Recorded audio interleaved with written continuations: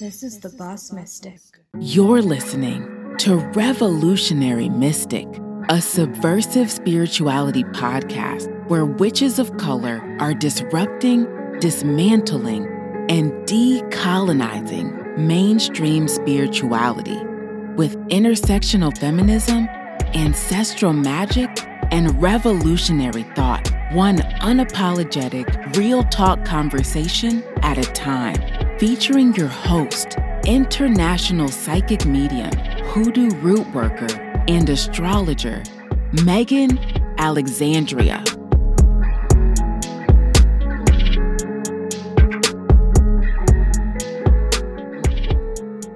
Hello and welcome everyone to another episode of the Revolutionary Mystic podcast. I'm your host, Metzli Alexandria. And joining me today, I have the privilege and honor of chatting with our guest, Alexis P. Morgan. I am so stoked, I can't even tell you. Just for reference, right now we're in August 2020. We're still in the middle of pandemic, and like Alexis mentioned to me earlier, the world is basically on fire. And as a disabled person who is pretty homebound, it is a very awesome opportunity today to get to chat with Alexis P. Morgan, who I have a lot of in common with and so much admiration for their work. And I'm just really thrilled to get to connect with somebody who, understands. And it's refreshing. We live in a pretty abled world. We live in a pretty neurotypical focused world. And so I'm really excited to get to talk to them and share their magic with you. And so rather than telling you all about who they are and what they do, I would love for you to hear it straight from them. Hi, Alexis. Hi. Thank you so much for having me on. I think this is the first podcast appearance I've done in a while, so that's exciting. That is exciting. So about me, I am 28. I'm turning 29 in a couple of months. Very exciting. In the throes of the Saturn return, which is not so exciting. Yeah. I'm Black, and I say that I'm the child of Indigenous mothers because my second adoptive parent, which is a story we'll get into in a second, and I'll clarify what I mean by that, is Indigenous. And I'm still trying to figure out if my biological mother was truthful with my adoptive parents about my Indigenous heritage. It's not one of those my grandmother was a such and such kind of situations. It actually has to do with my paternal grandfather. So, we're figuring that out. But in the meantime, I say I'm a child of Indigenous mothers to be really clear about who I am in that regard. And professionally, I am a writer, an artist, and a sorceress. And my pronouns are she, her, they, them. I identify as femme because my gender is really weird and complicated. Yes. And has layers of woo mixed into it too. Yeah. So sometimes it's just easy to be yeah, okay. It's just let the cis folks do what they want. And I'm also queer. So yay. And I have autism. I was diagnosed at 27, which is funny because I studied autism for 4 years in high school, and you would have thought that maybe I would have picked up on something, but nah.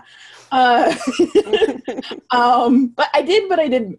And I'm also disabled. I have multiple sclerosis. I was also diagnosed with multiple sclerosis at 27 during my birthday month. It was a very exciting birthday. Oh, man. So that's me in a nutshell. Wow. Yeah. Oh, I just want to say, I love the amount of representation you're able to bring for folks. I know when I hear you speaking about who you are, I'm hearing things that I can relate to, and I also have seen out there in the world that I know isn't really being said. And one of them is that you mentioned about how you like had been studying autism for some time, and like, how did you not know? Well, for folks that don't know like much about my professional history, I was a social worker for a long time, and I had a long, like 11-year long career. And towards the end, I was a teacher for, kids with autism. And I loved it, absolutely loved it, felt super at home. And just like you, didn't reach that diagnosis until I was around like 27, 28, I think. Yeah. And it's just kind of funny, like how it works out that way, Right? Like, and like, I think so it's funny because like in my particular situation, my first set of adoptive parents, okay, so let me back this trailer up a little bit. Mm-hmm. I was adopted twice. I was adopted as an infant, and I usually call that set of parents my foster parents because it helps make things less confusing to the wider world. And just because I usually don't have time to explain my family tree with a diagram to like new people. So I was adopted once as an infant, and then I was adopted again as an adult adoption by my mom.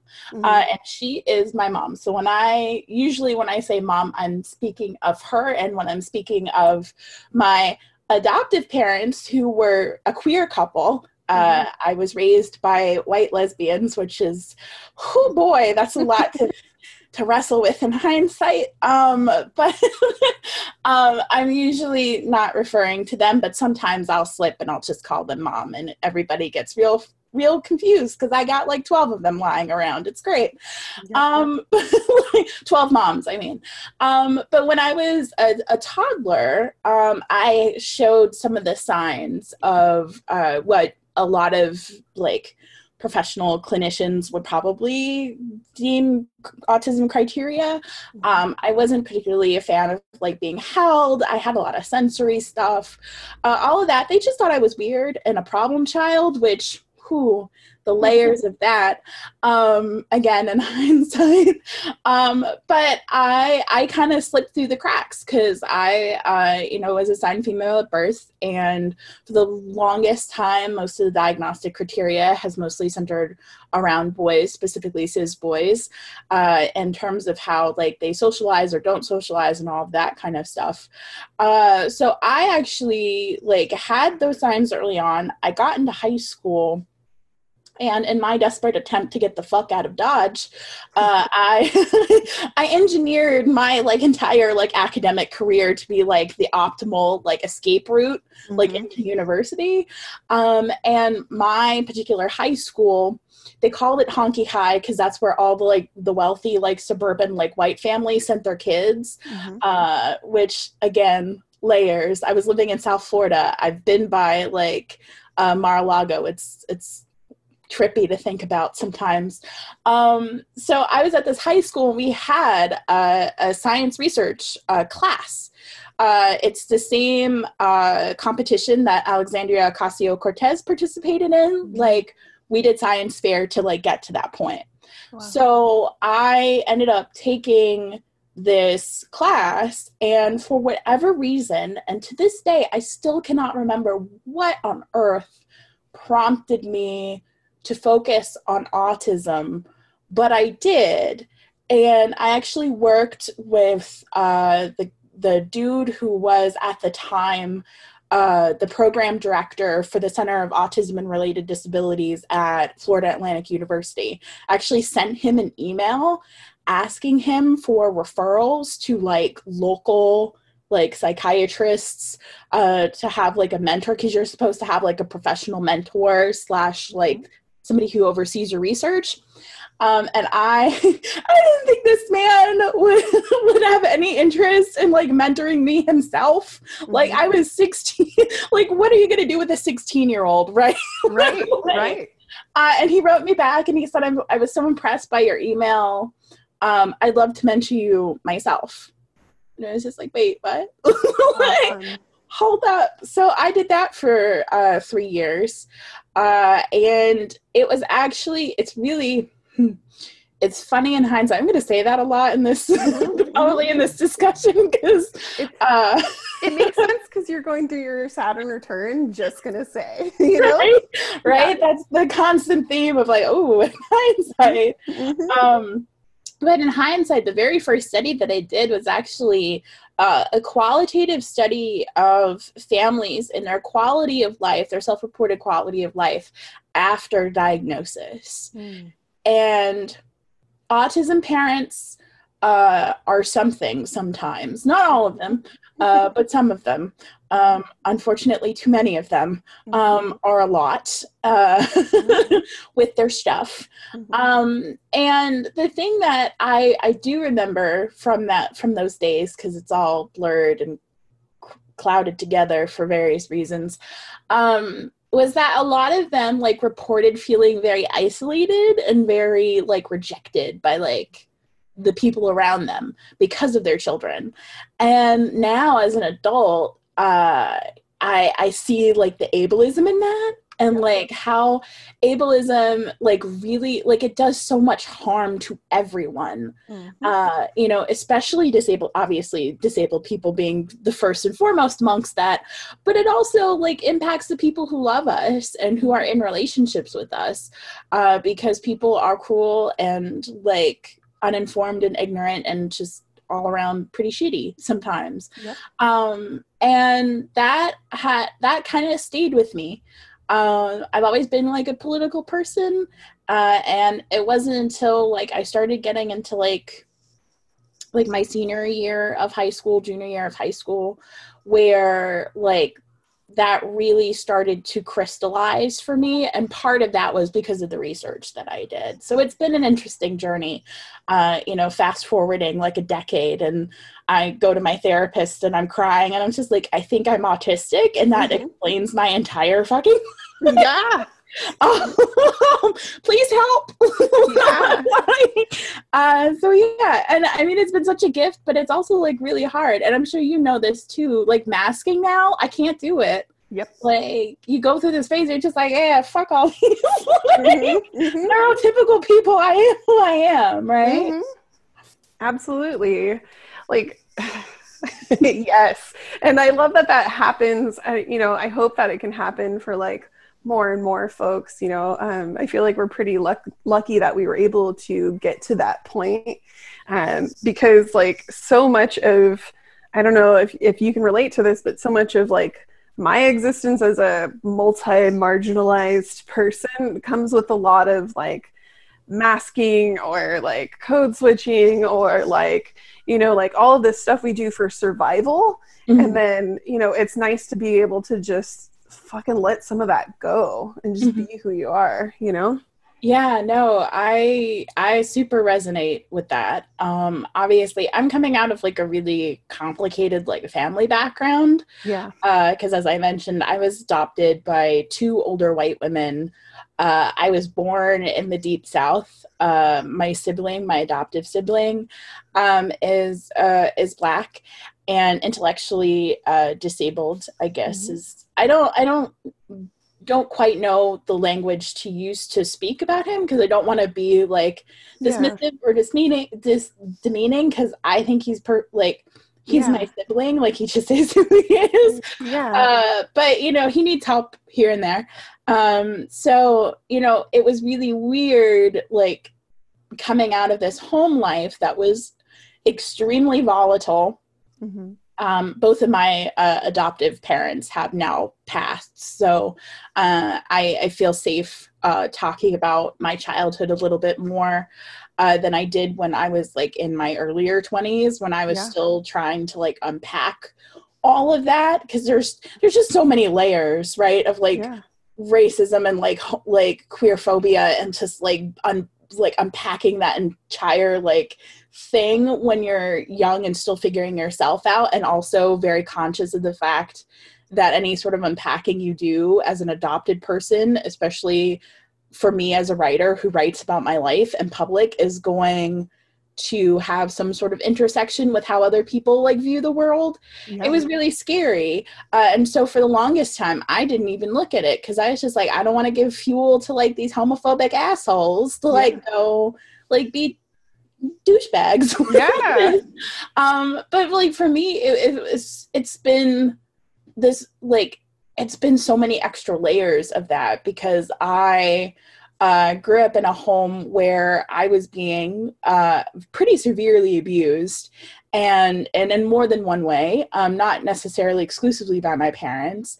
So by the time I arrived to my 25th birthday, and, you know, most of that trauma had passed, and I had been dealing with homelessness and just all this shit. You know, you like, it's been a life purpose at this point, you know, unpacking all this stuff. And I realize not everybody has the luxury of going through that process as intently and as intensely as I have. So I consider myself to be very lucky that I've been able to sort of focus, like, the first, like, leg of my adulthood on healing myself. That is like, obviously, like, there were some drawbacks, and I had, like, challenges and hardships that I had to deal with as a result.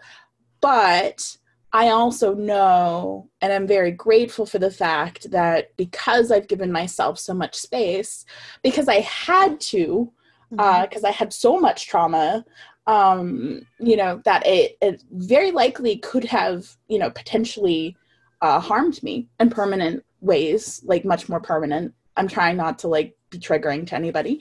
You know, like, getting to this point and arriving to, like, the doorstep of my Saturn return, I've been so privileged to be able to heal.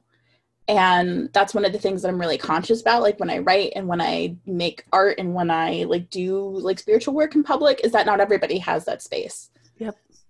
Or that ability or that support. And I've been very, very, very, very privileged, and that I've had that space. I've had the good luck that I've had the support systems, that I've cultivated the support systems too, that I had the skill to do that. And as a result, you know, getting slammed with all these different things has been hard, but it's not been, I'm trying to think of a non-ableist metaphor, because damn it, ableism is everywhere. It hasn't been, like, so heavy that I can't move forward. And I know for a lot of people, it gets to that place. Yeah. That was really heavy. I'm sorry. No need to apologize, like, at all.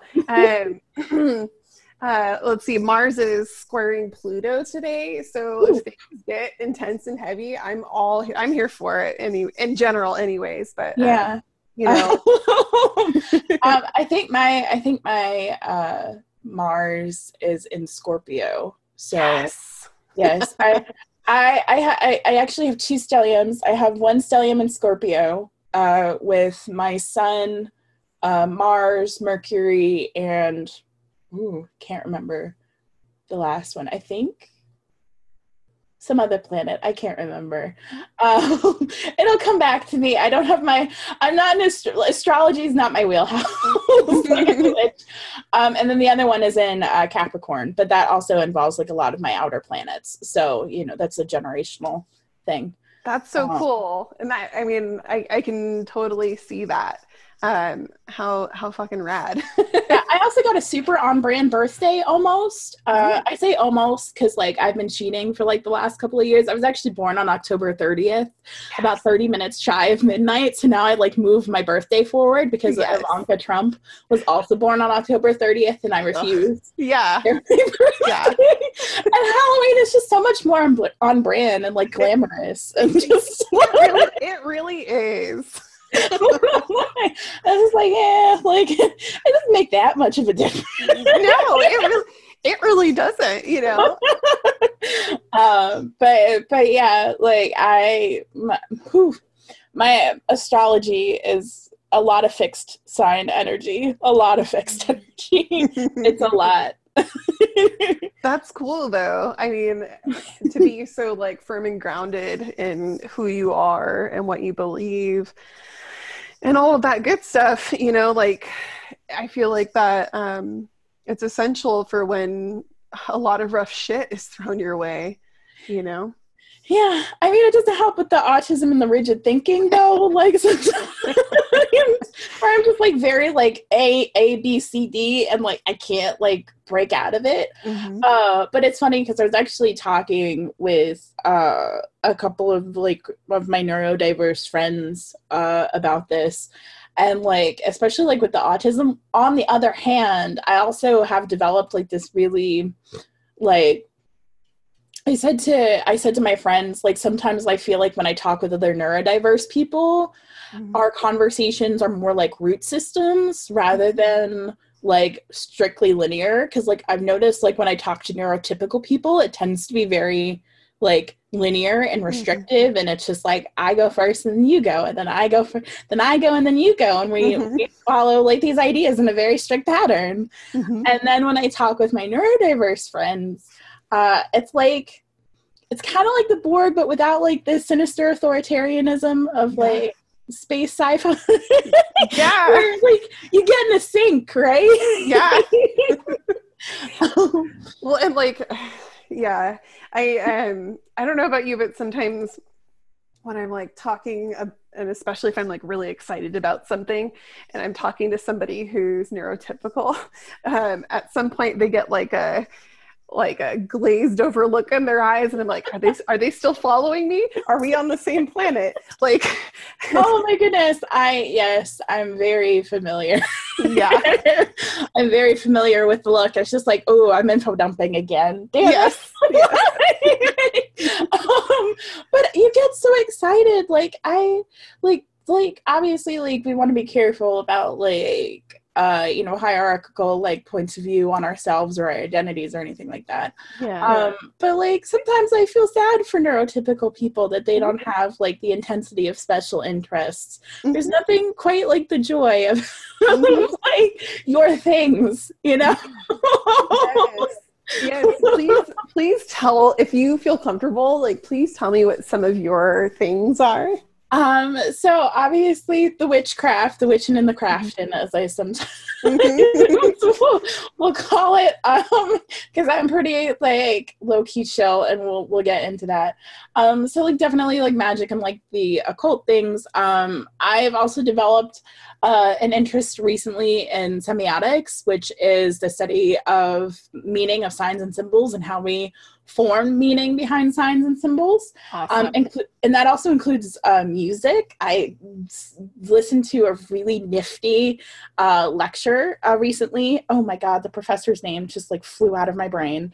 But it was about the semiotics of music and how it relates to colonization, and how like tone can actually and has been a force of like colonization in music, which is like blew my mind. Yep. So that's another one. I'm also really interested just like in art in general, specifically collage, just because it's collecting and organizing, I think. Yeah. And I find that really comforting for my brain. And politics, but I'm trying to deconstruct my relationship with politics a little bit. Yep. Because I come from a very political background on both layers of my family tree. So my grandfather was actually a Panther. My mother is still very actively involved in community organizing, despite the fact that she's a cancer survivor and I have to yell at her to get in the house sometimes, because it's just like, you need to rest. Please don't make me get on a plane and come like put you in your house. And her birthday's in it's tomorrow. Actually, I had it in my head that today was the 12th.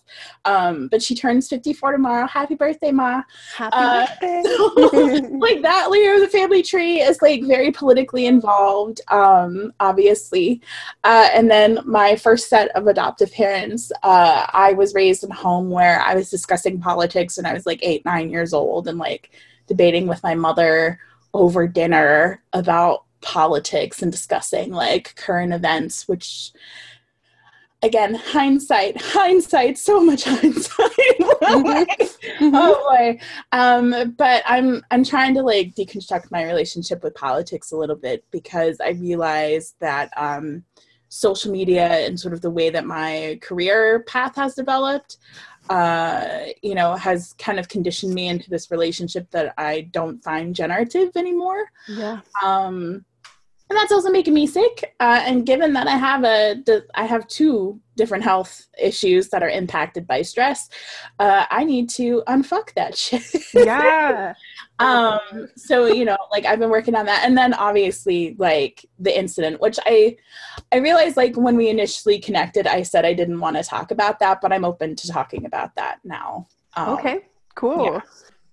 Yeah. I mean, like if you're open to that, I'm happy to speak about that with you. Yeah. We have to be a little careful just because, like I don't want to get any more letters. Totally. But yeah, the audience is probably like, what in the hell are they talking about? Well, most of like people who follow my work know that there is a very popular educator who is a Black woman, and their name gets brought up every so often. Like someone new will come into the group and be like, oh, hey, like this book's a really great resource. And then I usually chime in and say, that's cool. And I have to let you know, like, I actually don't share that person's work. That person has, caused harm. And, to my knowledge, I don't know that there's been any like real, like restorative. None, actually. Yeah. Zero. The answer is zero. Yeah. I mean, it's so like, it's been, I've gone through like the 5 stages of grieving and rage about this whole situation. So before I start, I want to be very clear that I have nothing but love for this person. I want them to be successful. I have always been very clear about the fact whenever this has come up in conversation that, I don't want anybody to like penalize them financially. I don't want anybody doing any sort of like abusive fuck shit in my name. Don't do it. Don't do it. Don't do it. I will personally come and bash you over the head with a stick. And then pat your head, because I don't like to do violence, but y'all get the gist. Like, don't be gross. Because for me, like it has evolved beyond the initial instigating incident, which was I was concerned about some of the origins of her work and her ideas and the authorship of that. And I brought that to her privately, long before I ever breathed the word in public. And after that, the behavior afterwards actually became the more concerning thing. And I've not really been in a place to discuss that, like in like a level-headed way. And now that several months have passed and I sort of like made a final statement about like our personal stuff prior to all of that, I can talk about this in a way that feels like super level. So obviously this person professes liberatory politics, right? Social justice politics. And, they profess also to have a very close relationship with me. And my issue is that I did everything that I was quote unquote supposed to do in this situation. I went to them privately, not once, but twice with concerns. I waited it out. I actually did try to get a hold of a mediator before all of this happened. I named very specific, reasonable, concrete amends that I wanted to see happen. I was very clear about the fact that I didn't want any sort of like punishment or vengeance kind of stuff. Somebody else tried to pull me into their campaign of that stuff. And I was just like, no, we don't do that here. I've been very clear on the fact that like I've taken accountability, like when I've said things, because my anger has gotten the better of me, which I have. I've said some things like maybe I could have worded them a little bit better, a little bit more diplomatically. But this entire time I got blocked on WhatsApp. I got blocked on Instagram immediately. like when I first brought it up. My emails were ignored. My requests for behind the scenes, negotiation were completely ignored. I later found out that she has an internal policy of just not responding to any criticism from anyone. Wow. Which, like, oh my God. Yeah. And I heard that from multiple people. So it wasn't just like one person who was being like a malicious little, gnat or something. Like multiple people reached out to me and said, by the way, she has said to me that XYZ, right? Yep. And then getting the lawyers involved. Yep. So I was served it actually wasn't a formal cease and desist letter. It was basically an intimidation tactic. Yeah. She hired a firm that specializes in, and I quote, the removal of online defamation, which that's code for you pay us $600 and we'll hound the shit out of anybody who posts negative reviews about you on the internet. Oh my gosh. So I received about a half a dozen emails from her legal representation here in the States. So I got this letter and it had screenshots in it. And I still have all of my receipts, which it's funny because like I'm not a receipts person. I just incidentally had them because I was showing things like my sisters and being like, am I out of my mind? Yeah. Like, am I in trouble here? Like what's going on? Like I wasn't trying to keep no receipts on anybody. Like, have another hobby. Yeah. So like I get this this letter. And it's very aggressive, and it doesn't actually outline a legal basis for defamation. But at the time, I was, really newly diagnosed with my MS and with the autism. I was going through a really stressful kind of like spat anyways. And I wanted to fight it. Mm-hmm. But I was just like, I finally got to a place where I was just like, physically, I can't do this. I don't have the money for this. I'm going to have to find like a pro bono lawyer to like send a response back. And it's just going to like be like this whole thing. And I don't want to engage these systems. Yeah. And dealing with this because she wielded like the justice system in and of itself. Like that's the man's shit, like that's the settlers bullshit to like do that against one another. Like she's wielding like colonial violence against you in my eyes, right? That was the thing that bothered me so much because we still had mutual friends. We had plenty of mutual friends she could have reached out to and could have said something to me. None of the requests that I made of her were outrageous or were non-negotiable for that matter. And she could have done that at any time, but instead she chose to go to a lawyer. Yep. And as far as I am aware, she knows that, or she knew rather at the time, that I probably wouldn't have the capacity to go to toe with her in a court of law. But beyond that, why do you need a lawyer to speak for you? If you haven't done anything wrong. Yep. And one of the things that has since stood out to me in that letter was it was not her intention to take something from you and profit off of it. And I was just like, are you saying that she did in fact take something from me? Mm-hmm. And she's now since profited off it? I was like, oh, that's a little concerning. Yeah. And that sounds like not only an admission, and it also sounds like a hypocrisy too, because anybody who has any type of like liberation-centered access point in their work, no matter what you do, even us as witches, sure. Yes. We all know that impact is greater than intent. We say it all fucking day. So like, I don't give a fuck what your intention was. Like, right? You harmed somebody. And like the thing that kills me is that I never once actually asked for public recognition or naming like as part of her lineage. Yeah. What I wanted is for her to recognize it to me privately, because at the end of the day, I'm a communist. I don't actually believe in intellectual property rights. Like, I do when there are white people involved. Totally. That's my policy. Like, if there are white people or corporations involved, then I suddenly believe in like intellectual property law. Yeah, hell yeah. I'm just like, ooh, no, like we don't do that. But when it comes to like community, and I consider like all Black and brown people to be in community with me, you know, that's not how we do things.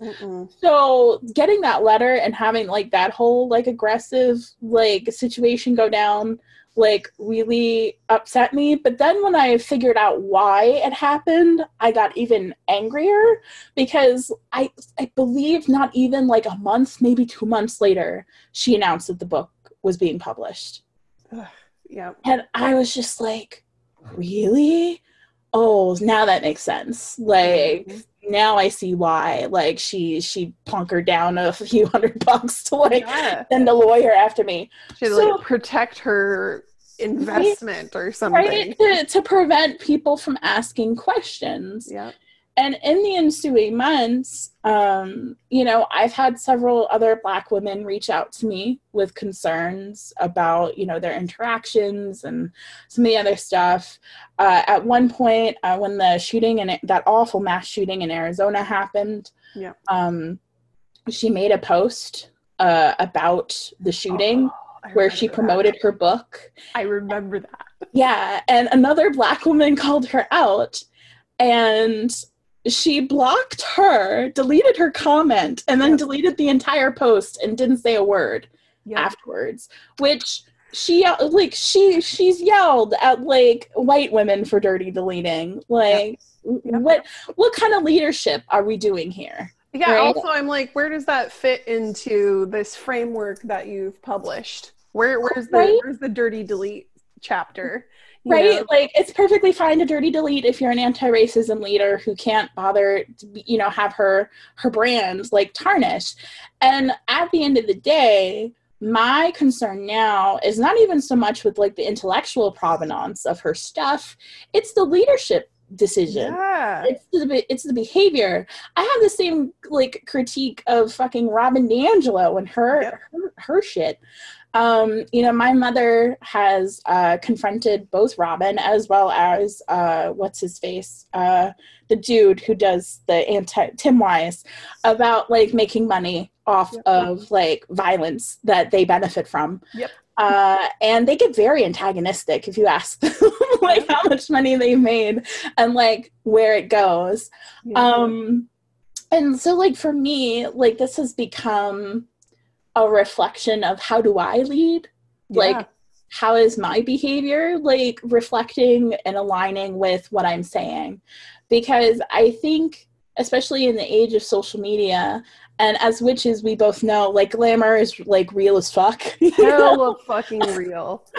like glamour's real as fuck. Like, especially now, like with the tools that we have that allow us to like curate things like so specifically. You know, how are my like decisions and what am I saying? How is that aligning with my actions? Like, am I actually in congruence with the things that I'm professing to value? And if not, what do I need to change in order to get there?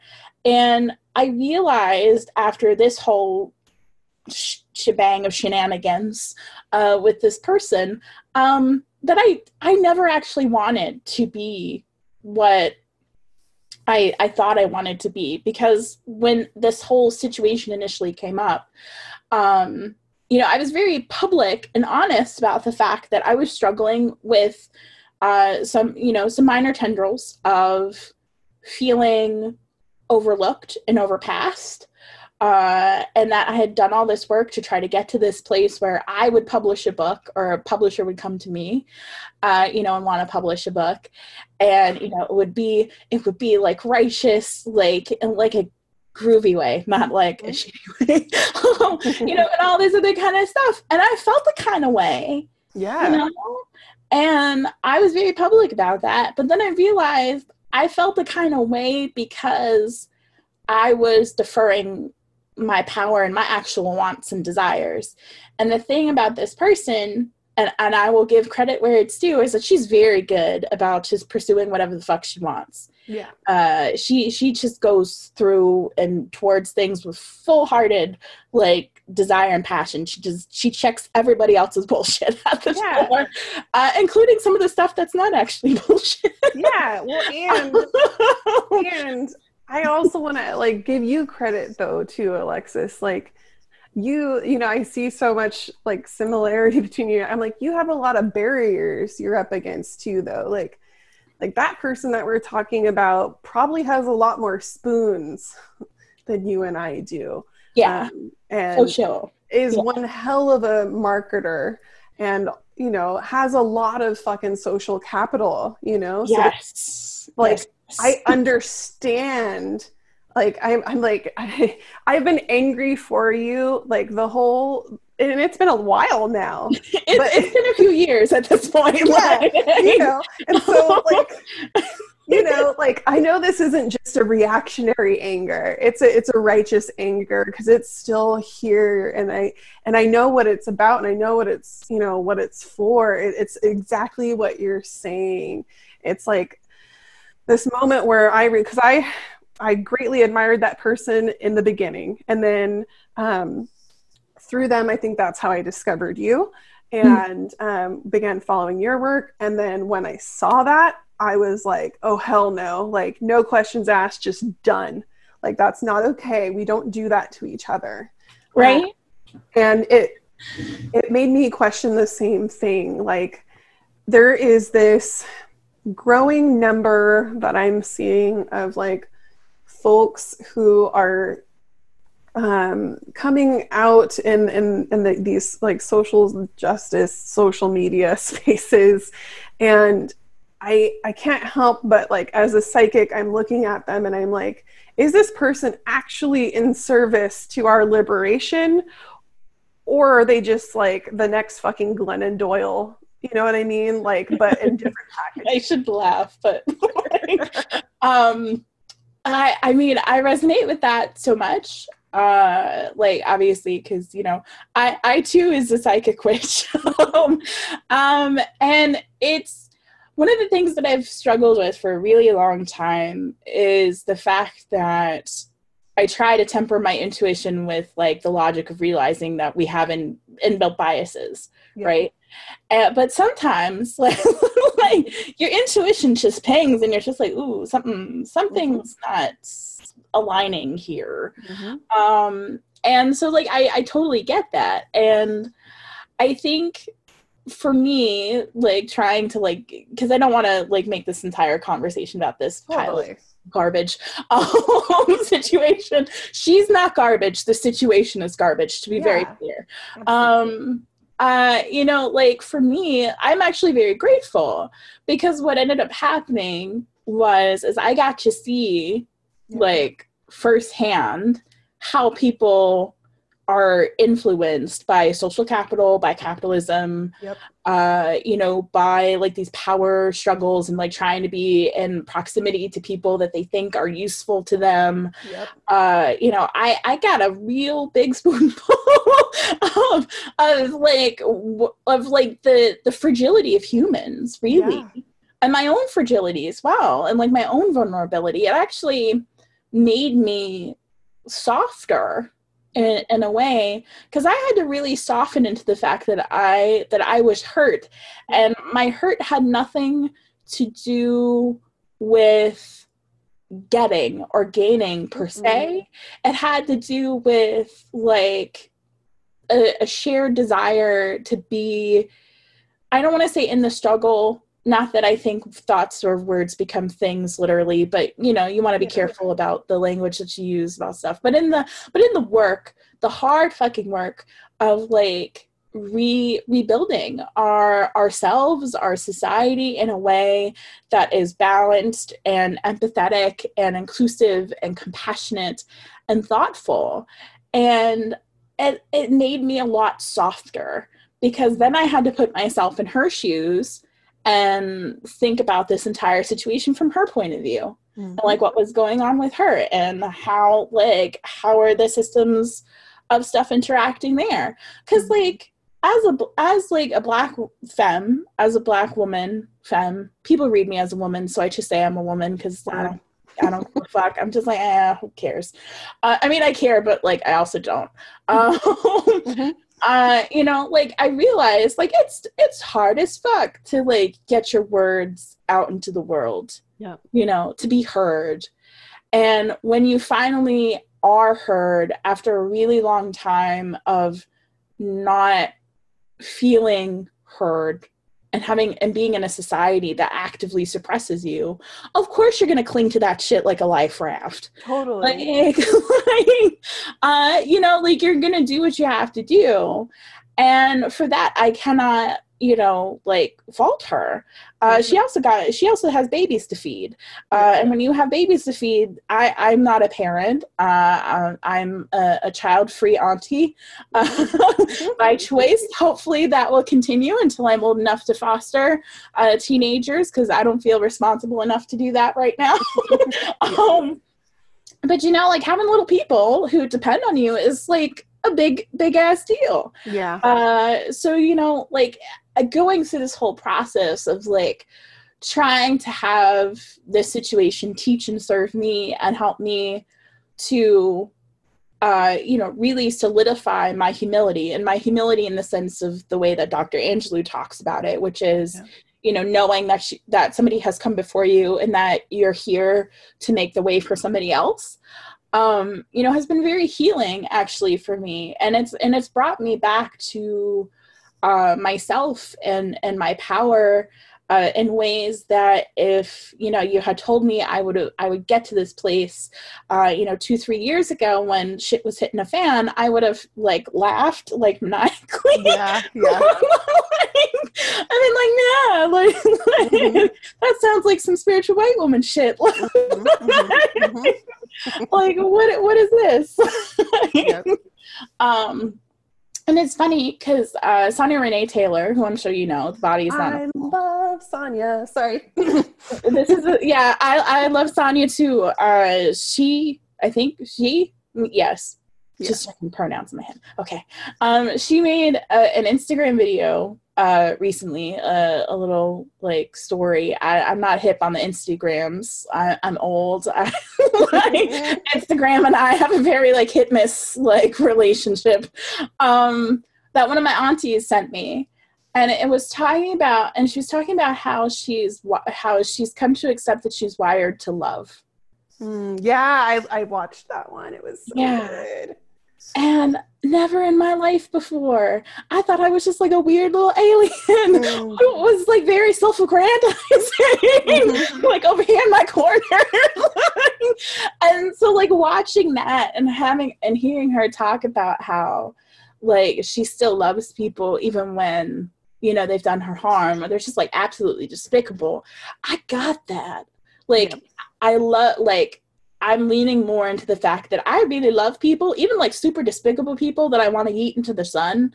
Like on like a baseline spiritual level, I love you as a human being because I realize human beings are very fragile. And I love the parts of you that were fragile and that were harmed by, you know, various systems or, you know, various traumas that may have led you to, you know, think a certain way about others or the world, or that, you know, have brought you to like a really foul place, even as I want to eat you into the sun. Those two things coexist. You know?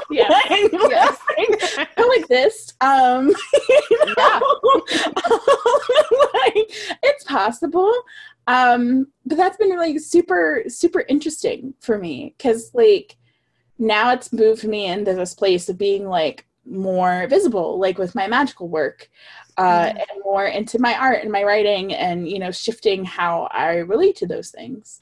Oh, that sounds amazing. Like, not that you had to go through that, but that you get to do that now, because I feel like I'm just like a few chapters right behind you in that, like, I recently went through a very similar experience, but in a different way, like people who follow my work that are listening to this are like, man, this sounds awfully similar to the thing that Metzley just went through with this other person.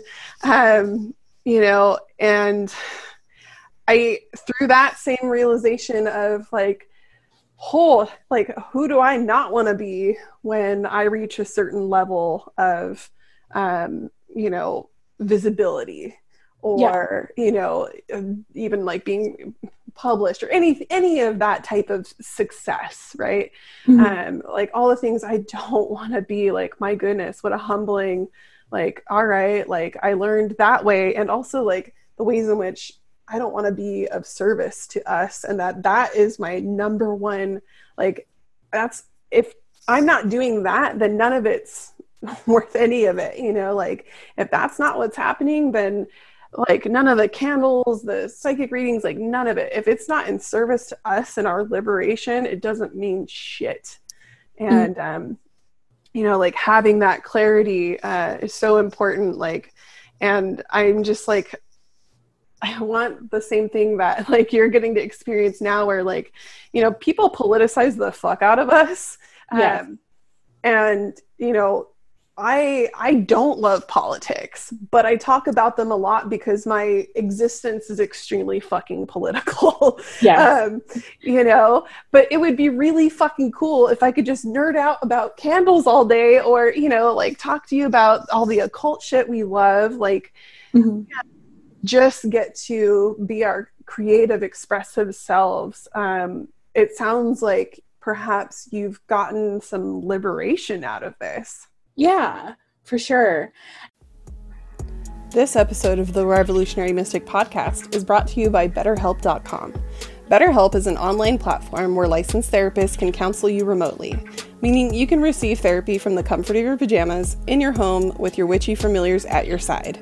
Seriously, whether you've got 10 cats, a pack of wolves, a house full of ghosts, or a questionable amount of houseplants like some of us do, BetterHelp.com is there so you don't have to leave your magical brood behind if you can't or don't want to. To use BetterHelp.com, you must be 18 or over. While part of your regular self-care, BetterHelp.com is not a crisis line. However, you do get access to licensed therapists, and it's available worldwide through 4 different ways to connect: text, chat, video, and phone. You can start communicating in under 24 hours. I know how finding the right therapist can bring up a lot of anxiety, but the good news is it's easy to change counselors if you need to. The cost of therapy through BetterHelp.com ranges from $35 to $65 per week.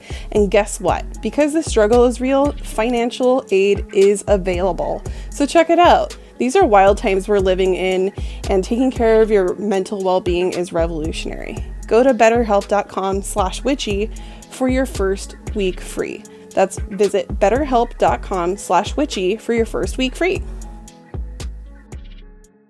And like, it's interesting because I've started to have this realization that like, it's not even that, I don't think it's that I like politics, because like I think my special interest is community. Like, how do we like organize ourselves? Like, what are the relationships like? How do we build structures? And it's not so much because if you're in leftist spaces for any period of time, you know, like the joke is that like leftists will argue over theory until they're like blue in the friggin' face. You know, and you have like the Marxist Leninists and the Maoists and like the Stalinists, and like it's just like the ANCOMs, and it's just everybody gets into a fight over like minutia of like theory, which I think is important. So I want to be very clear that I'm not anti-intellectual. It's just not for me. Like, I derive no joy out of, you know, like discussing like the minutia of very specific theory. And unfortunately, in order to be like a politically like savvy commentator, you have to like get into that, which is fine. It's just not my wheelhouse. My wheelhouse is community. My wheelhouse is like much more ethereal and ephemeral and spiritual. And it took me a long time to stop hating myself for that. Because when I was a little person, so much of what I was valued for, and the only times when I would really receive affirmation, was when I was existing in kind of like that hyper analytical space. And that's not my nature. I'm actually, I'm very spiritual and intuitive and artistic and gentle and like gentle spirited, like, and all of that. And I'm not saying that you can't be like those things at once, of course. But that's just not how I navigate the world. So it was really great coming out of this particular situation and realizing, shit, like, like, I don't actually want to be like an intellectual like this. I want to be an artist. Like, I've always wanted to be an artist. You know, like, I think my work is more spiritual than anything else, because one of the things that, this is going to sound super self-aggrandizing, and I don't care, I'm going to say it in public anyways. I realized that I sort of occupy the space that this person always wanted to occupy as like a spiritual person. Yep. And that they traded, like, because they couldn't get there for whatever reason, which I don't know. It's not, I don't know why the universe works the way that it does. I'm just here. You know, that didn't click that way. So they took the spiritual wrapping paper and wrapped it around racial justice, which has so many layers of problems, like that could be a whole podcast unto itself. Yep. Like, I get really skeeved out when people spiritualize like material, like, concerns, because like, even when you take, like, even if you operate from like a decolonizing point of view, you know, where you're centering, like, you know, both culturally specific, but also, I guess, pan-Indigenous kind of like sentiment.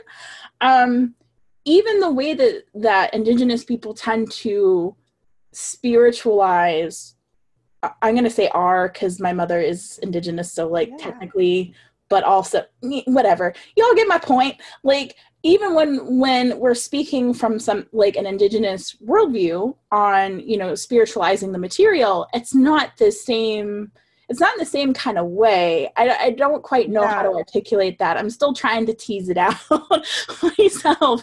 But like, it's not bypassing. It's actually very real. And one of the things that has like really come to surface for me is like animism, for example, is actually a very pragmatic, like, political worldview as well. Because if you assume that everything around you has life and intelligence, you're not just gonna like do fuck all, you know what I mean? Because like, your heart won't let you. Yeah. You know? Yeah. And so like, I've been kind of, I'm making no damn sense at this point. No, but I've just been kind of like falling into the stream of that and letting it carry me, you know, and it brought me back to restarting Lucifer's Well, which we were going to talk about. You know, it's brought me back to making art and like spiritualizing like my art practice too. Yes. Yes. I live for folks like us, like get back to like the heart of what really makes us come alive and where our magic really shines, you know? That's really fucking cool. I am so excited to talk to you about Lucifer's Well. And I can imagine that maybe not a lot of folks know what we're talking about. And so I wanted to ask you about, okay, well, let's start with, so fairly recently, I guess I came out of the Satanist closet on social media, very subtly. Didn't make a whole post about it, but like have been sharing some content with folks, which, you know, as a Black and brown person, because we are demonized, is very scary. And then, you know, like, just as a witch also, like, you know, then you're also evil on top of being a witch. And so there's all these like misconceptions around Lucifer and Satan and all of these things, especially in spiritual spaces, especially in decolonial spaces, because I think a lot of people have like a skewed perception of it being what we have learned from like Catholicism or, you know, a racist fucked up perspective on what these things are. So would you mind sharing with folks, like, what's your relationship with Lucifer and that magic, and into Lucifer as well? Yeah, so first of all, a little bit of background. I've been a nebulously witchy person since I was small.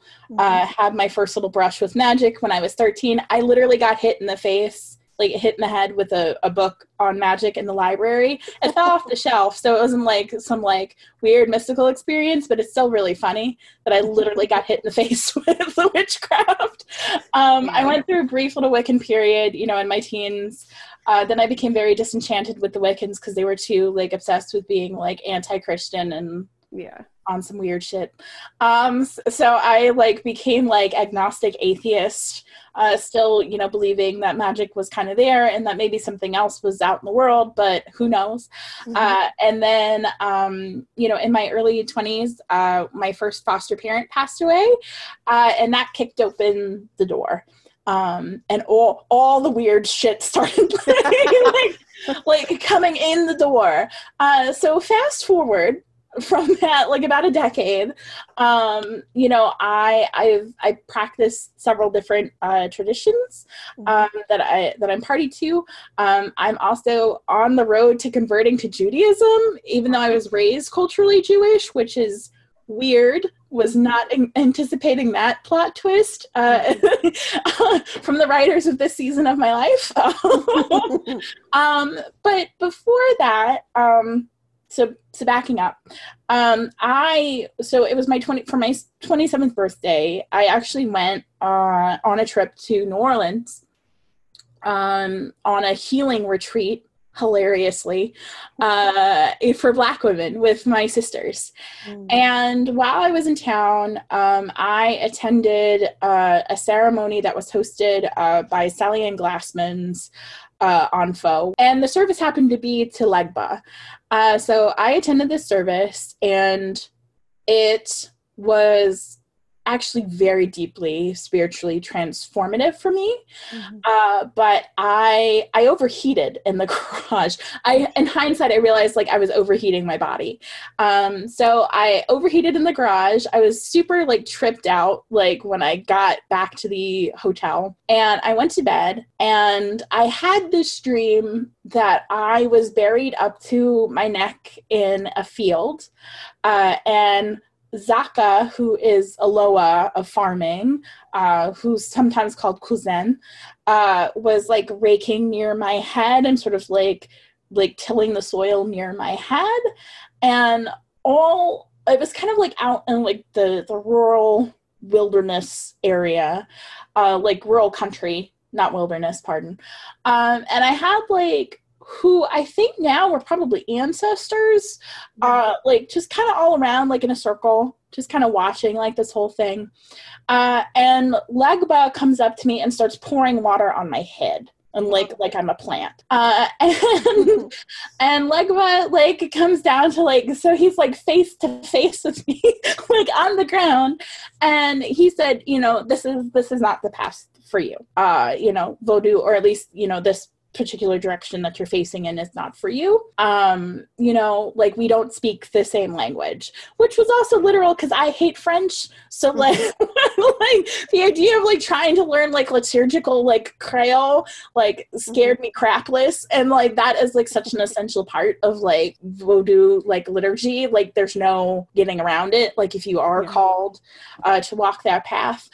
So he was both very literal in that sense, but also just, you know, in that particular on faux direction, was just not a fit.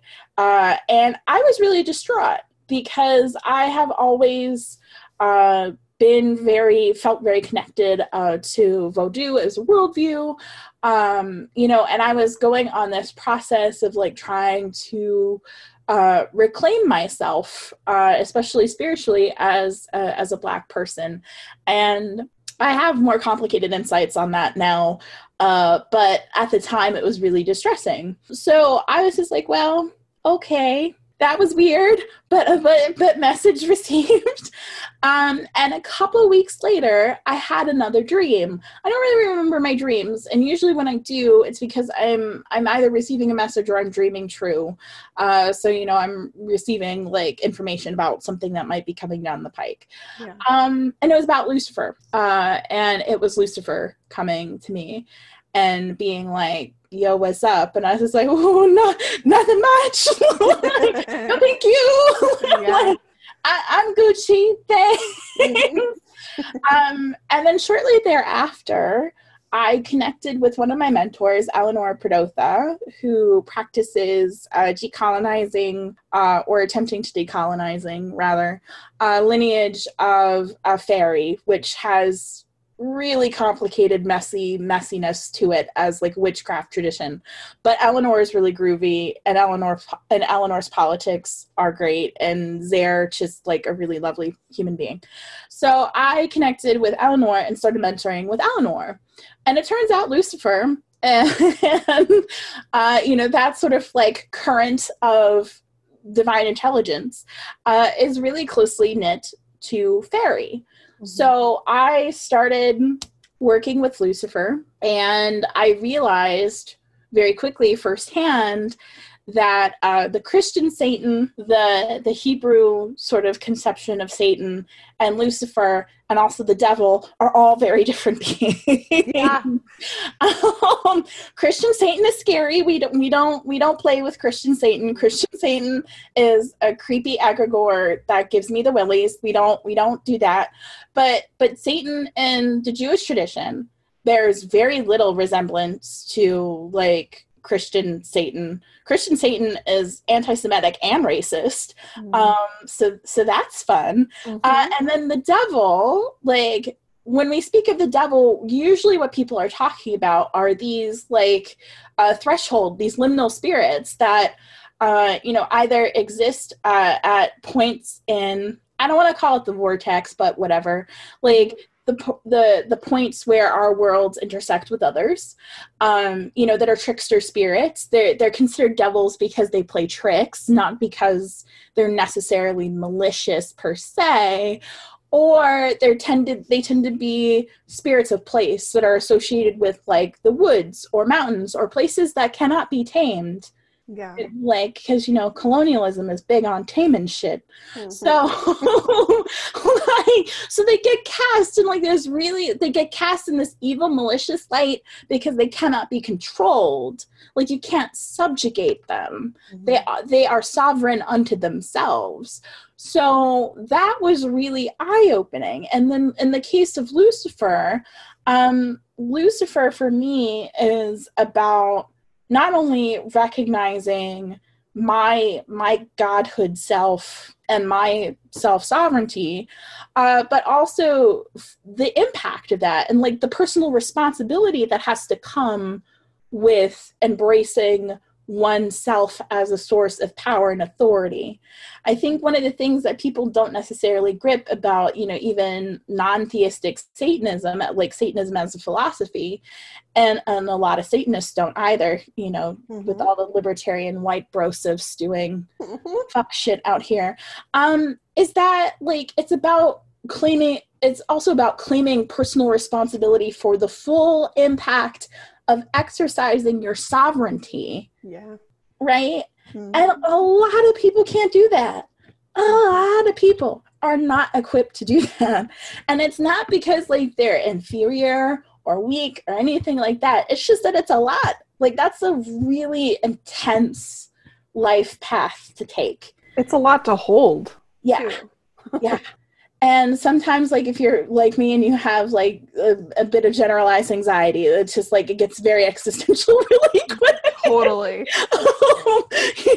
Because, like, you're constantly thinking of, like, what am I going to have to take personal responsibility for in doing what I'm about to do? You have to really think about the consequences of not only what you're enchanting for as a sorceress, or as a magician or a witch, however you want to identify, because obviously I identify as sorceress, even in just like your mundane actions, your politics, Like, you have to really wrestle with the fact that in order to really claim and exercise the fullness of your own sovereignty, you have to accept that people are really not going to like you, might not like you. You might do harm that you did not intend to do, but has been done as a result. You know, you might miss out on some things. You might receive exactly what you want. And what are the implications of that? It's you terrifying. know, right? Real fucking scary. And that's why, like, when I read, like, the horror stories of, like, people working with, like, the Goetia, right? You know, demons, for those of you who don't know. Yeah, and, like, for those who this isn't, like, a, what do we say, like, an autistic interest of yours? Yes. You know, the Goetia is, it's a book of demons that, yes. And it's a tool to help you summon them. Yes. And there are various levels of, like, ceremonial, like, Solomonic magicians, and there's, like, a whole thing with, like, the provenance of, like, the clavicula and all of that. I can't pronounce words, whatever. The grimoire. But regardless, they're considered demonic spirits. Or they're characterized as demons. Yeah, it's like a colonial term, we'll say. Yeah. And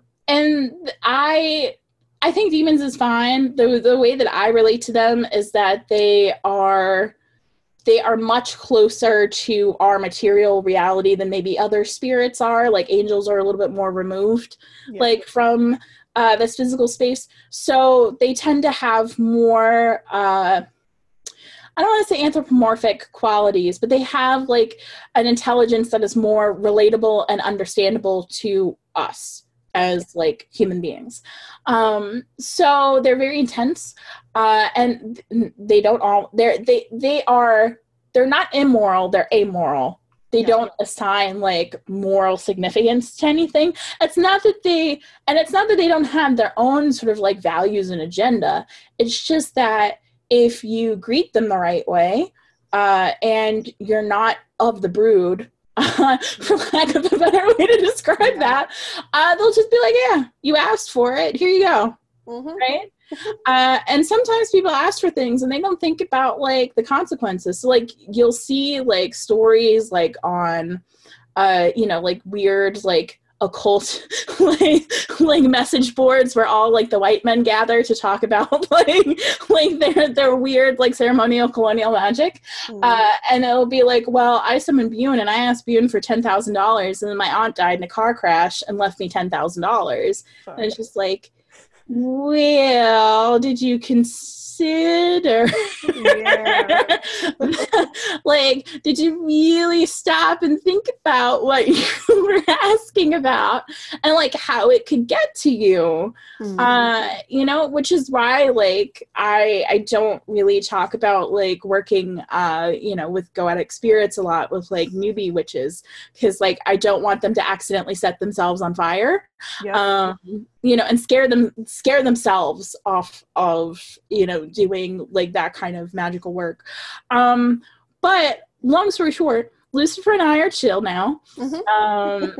It's actually funny because I find that being, like, a Luciferian, you know, demonolator is actually very complementary to how I relate to my Judaism. Because I view Lucifer as a force of enlightenment that is aligned with, and truth-seeking, which is aligned with sort of, like, the heart of Jewish tradition, in my opinion, because you can put 12 Jews in a room and get 4 dozen different answers, which is, you know, questioning. You know, Judaism is very much about wrestling with the question of faith. In my own, albeit very short at this point, so I want to put that little asterisk on it, you know, explorations of Reconstructionist Judaism specifically, you know, I have come to realize that a lot of what people assume about monotheism, especially of Judaism, is just, like, weird Christian, like, mess. Christians have, like, a really messed up view of Judaism and their relationship with Judaism. It's wild. Like, somebody says Judeo-Christian values, they're talking about Christian values. Yep. Like, they're not talking about, like, they are not actually speaking to the huge, like, broad swath of, like, Jewish intellectual tradition. So that doesn't feel like a conflict for me. Yeah. And, even like in my working with Satan, so like in the Jewish tradition, Satan is not so much like a force of evil per se, but like a tester of human beings, like a tester of their values and their integrity. Right. Yeah. Seeing, if they're on the good,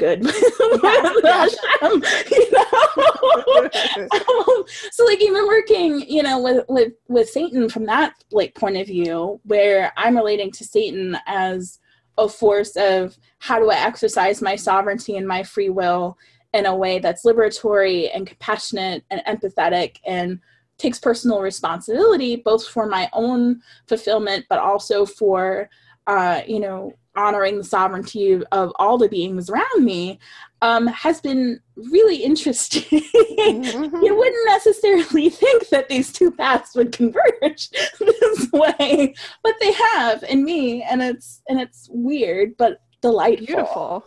Yeah. And it's made my magical practice so much more effective too. I tell people all the time, like, my entire life is a visual testimonial of sorcery and of the pragmaticism of sorcery, because I shouldn't have the life that I have right now. I live by myself it's a studio and it's the size of a postage stamp, in comparison to what I could probably get for my money in other parts of the country. But I live in this beautiful little studio in Chicago. I have a great neighborhood, when there's not pandemic afoot. And the white people in this building aren't masking, but, Oh, Lord.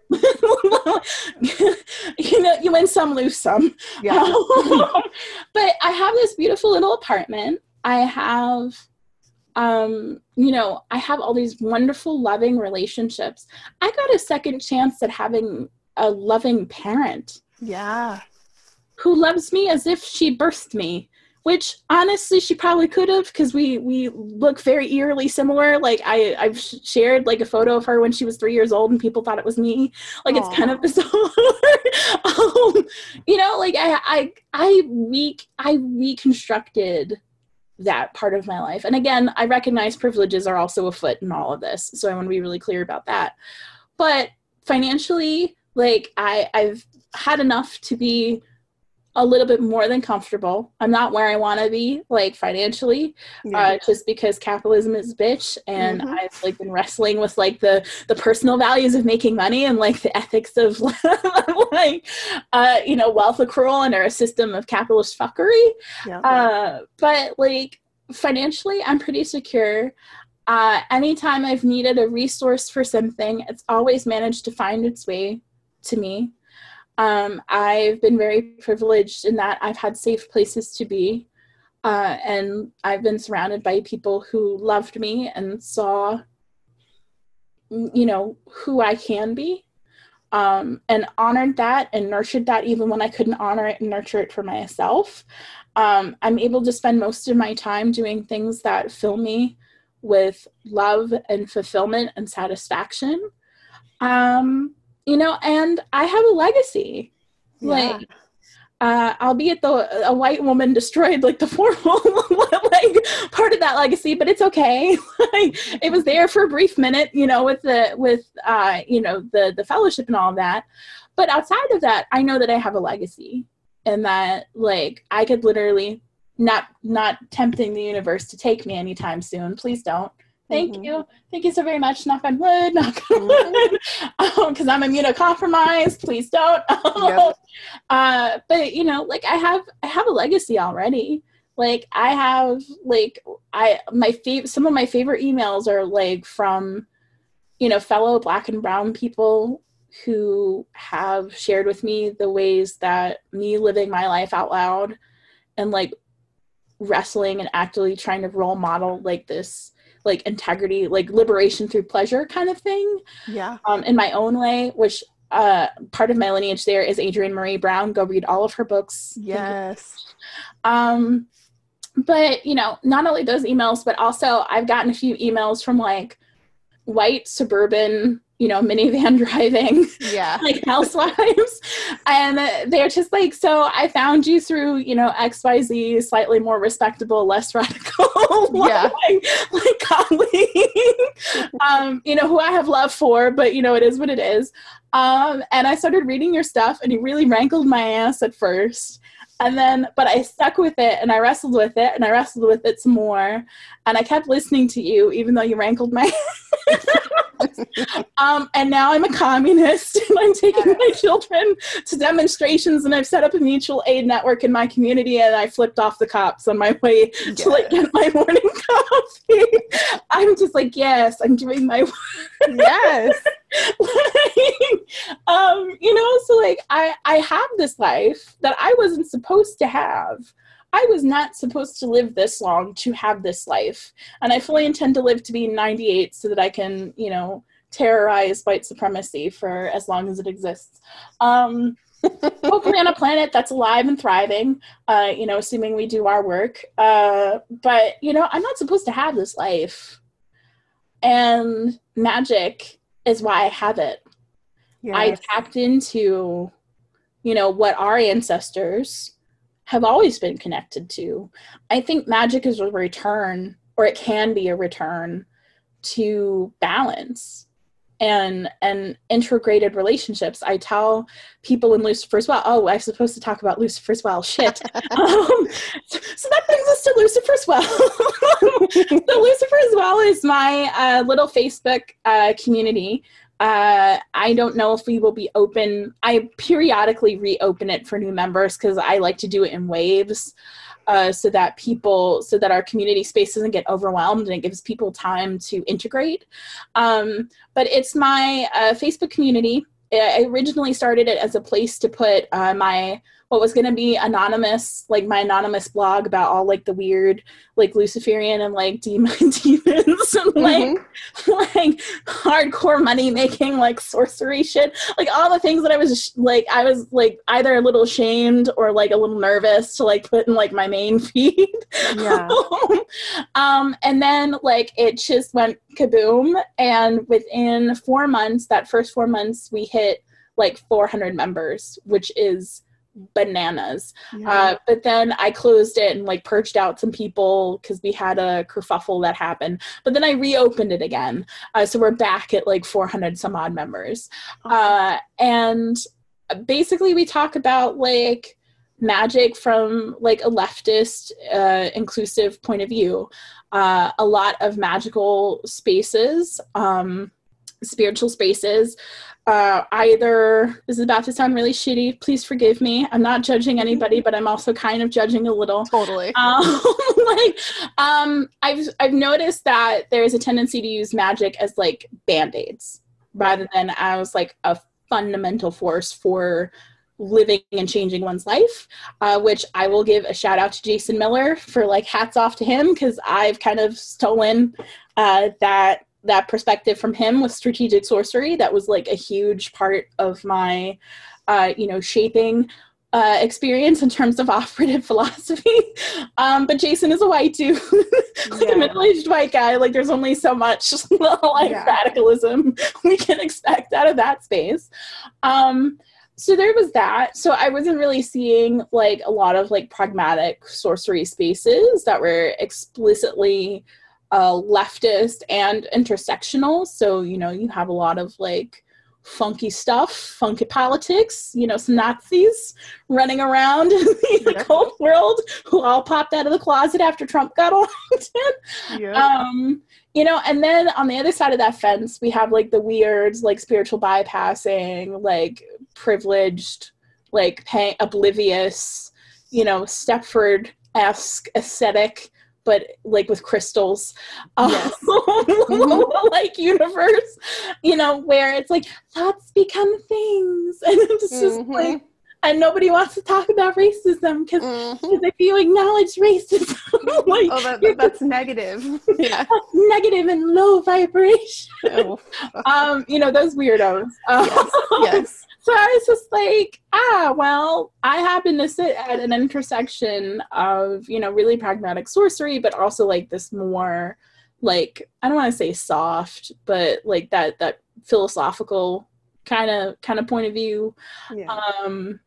And might as well, like, I need this space because I'm not finding this anywhere. Turns out a whole bunch of other people weren't finding it anywhere either.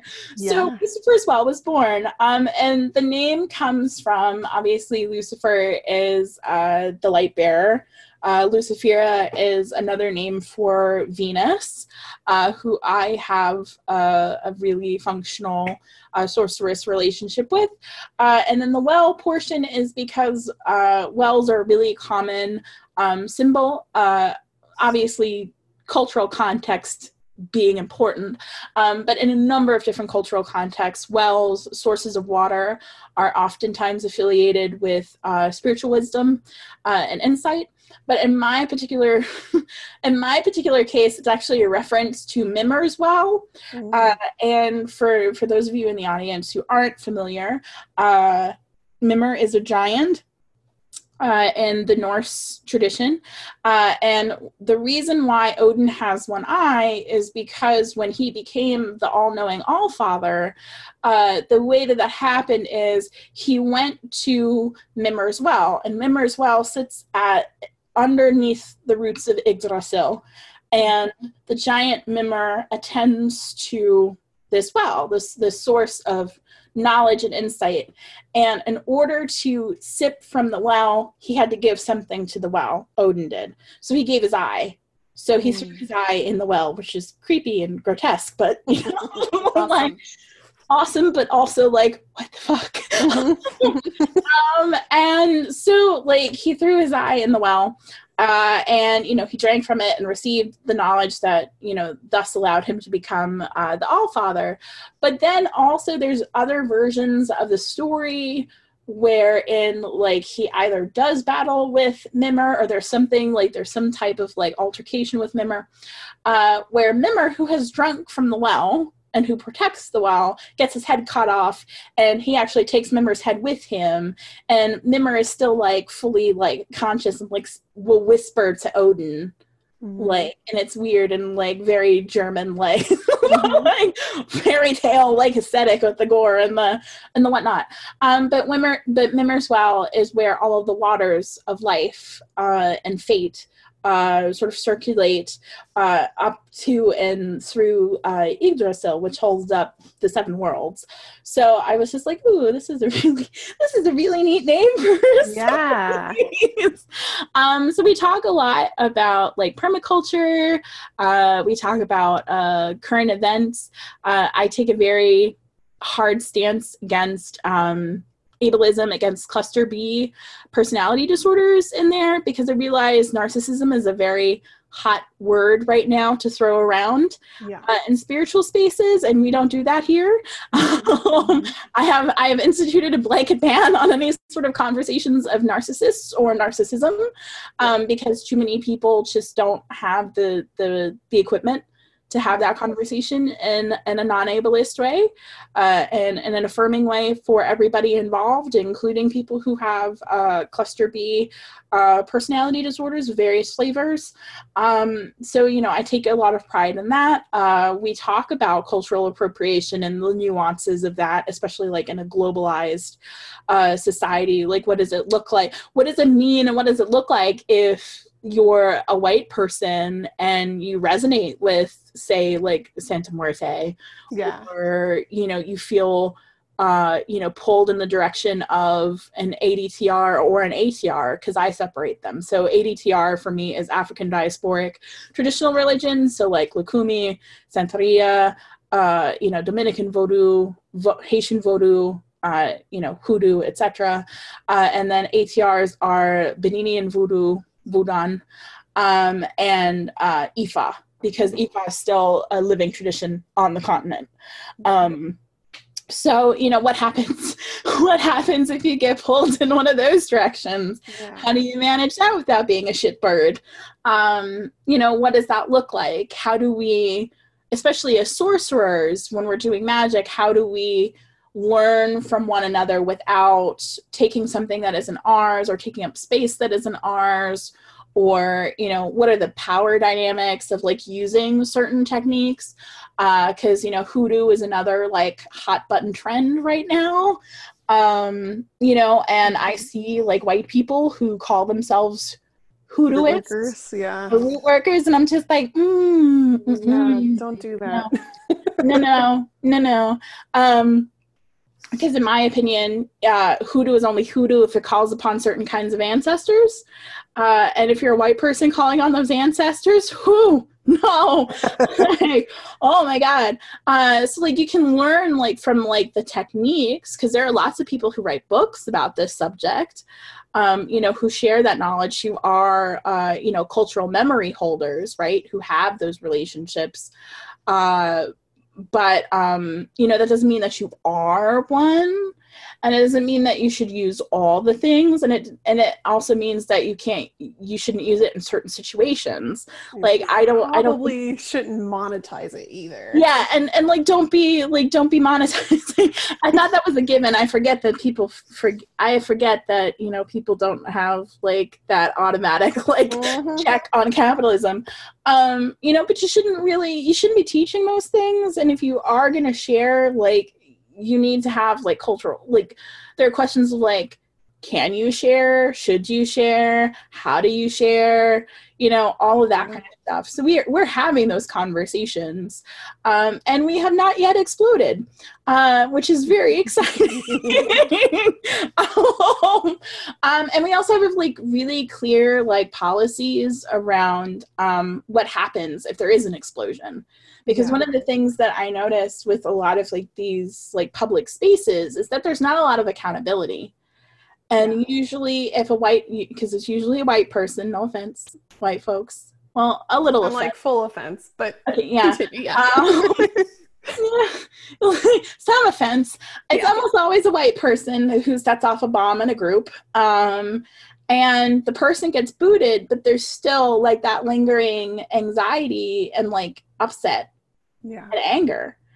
And I realized like I can't have a space like that. Like when we're talking about our hopes and our dreams and things that we're pursuing, like not only does this have to be like a discernment like zone where like we're very discerning about how we're judging and interacting with like what other people are doing and wanting and pursuing, but we also have to have that same discernment for how we handle our relationships, because if we're going to say this is a community, it should operate like a community. Right. So like we have very specific, like there's a very specific protocol that happens every single time somebody like sets off like a bomb, which has been twice in the year that we've existed. That's awesome. Yeah. I'm like, I would love to see your protocol. My goodness. Yeah. We have a whole thing. One day I'll maybe like make it available just like for people to look at. But it essentially involves like a conversation where the entire community comes. We talk about what happened. The people involved get to like say how they feel and any sort of like, express their demands, if they have any, for changing how the group operates. And there's also material reparation made. So I will make material reparation to people for like time, like for time and like all of that kind of stuff. It's not like a lot of money, but like $50 is better than $0. Totally. And it also comes out of my pocket. So like, I'm a human, right? So there's also that additional incentive for me to not let things get out of hand, because I literally will have to pay. And it's not that I don't want to give other people money. It's just that I don't want to give them $50 under those circumstances, totally.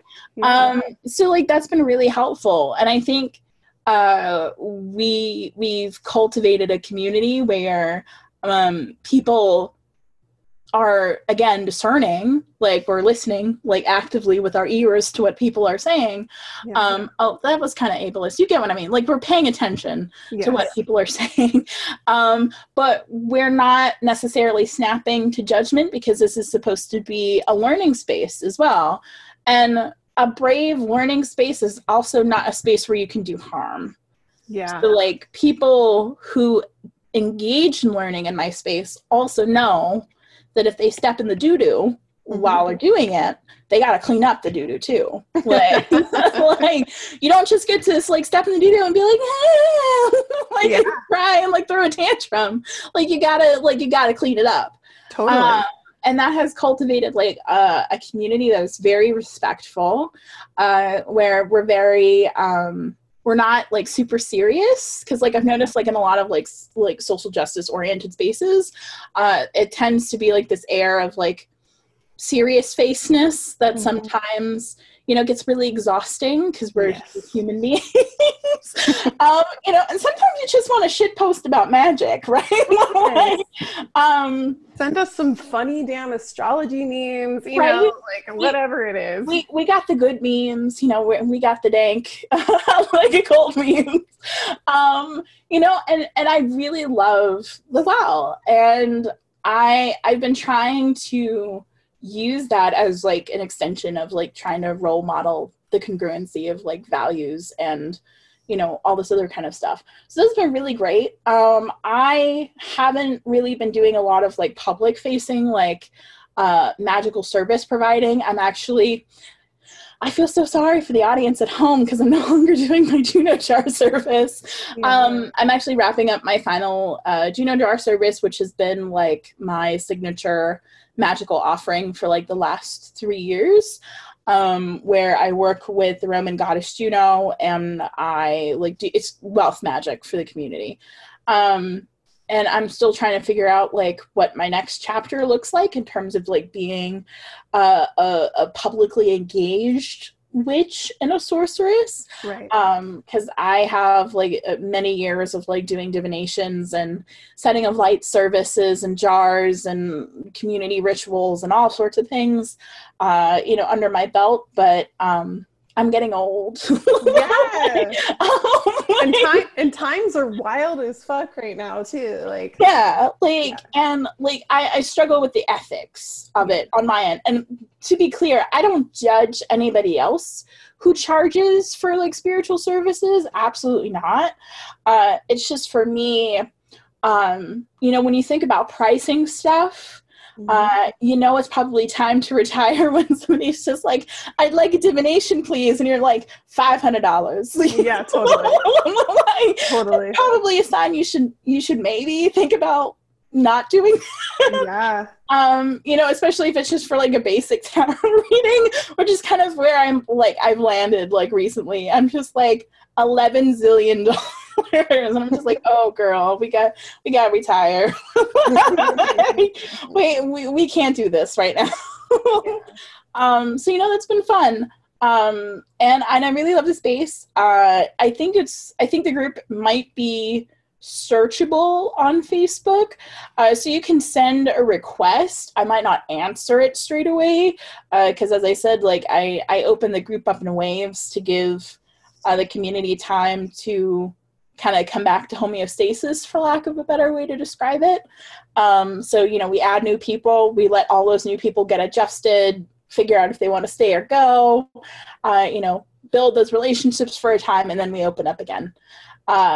So if you send a request to be added, I might not add you straight away, but you will be in the queue for the next time. Yeah. Well, that's awesome. I'm like, I just confirmed, yes, you can search Lucifer's Well in the search bar on Facebook. I was able to find it just now. So I'm going to ask to join, so that way the next time you open up that space again, I can check it out. That sounds fucking way awesome. So that's one of the places that folks can find you. You know, as we wrap things up, I always ask folks to share all of the ways folks can connect with you, your work, and how they can support you, especially if they listen to any of this and just thought you're awesome, or they learned something from you. Just want to lift up folks like us. You can throw your cash tags out there if you want, but just share with us the ways that people can, connect and support you. Yeah. So you can find me on Facebook mostly nowadays. I do have a Twitter and an Instagram, but I'm still trying to figure out what I'm doing with them. But I am Alexis P. Morgan on Facebook. So you can follow me over there. I also have my website, which is alexispmorgan.com. I have a couple of my blogs and like the current projects that I'm working on. I use a project model because I figured out it works well with the ADHD components of my autism. Mm-hmm. So, I can just have a put a pin in something when I'm done with it. So I will be writing more on my actual blog rather than Into the Void on Facebook. So you can find me over there and like see what I'm doing at this point in time, or whenever you listen to this. That's all good. I have a Buy Me a Coffee. I actually was an early adopter of Patreon, which I still have, but I don't update it directly because I have some concerns about the CEO and their treatment of sex workers. But I have it still for convenience. I just don't update it directly. I add everybody from that to my mailing list, though, so you still get like updates from that. But I use Buy Me a Coffee. They're really great. I love the shit out of them.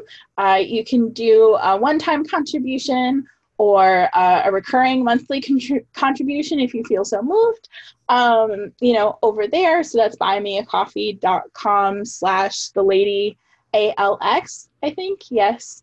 I have 2 different handles that I've used for like my professional stuff, and I can never keep them straight. You can find me on Buy Me a Coffee. That's also linked on my Facebook profile and on my website.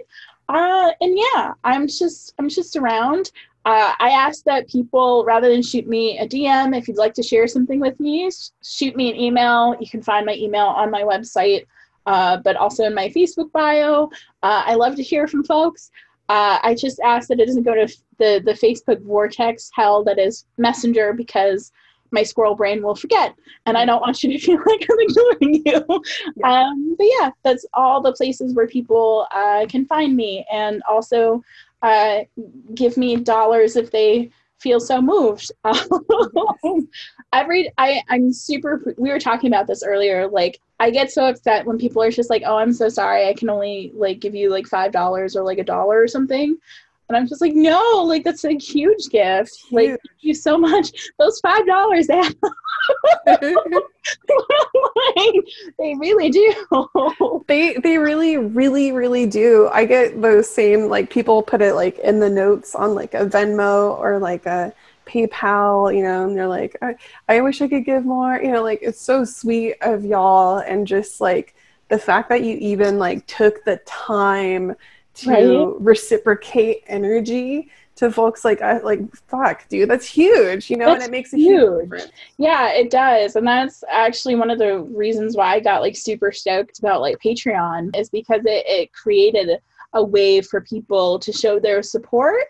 And it didn't have to be like buying like a $10 ebook or like buying original art even. I really love like these community models that are emerging, especially for artists and like non-traditional like creative folks who kind of break like the capitalism mold, because it allows our communities to really reciprocate and to support us for the benefit of everybody, in ways that capitalism just doesn't like play well with. Mm-hmm.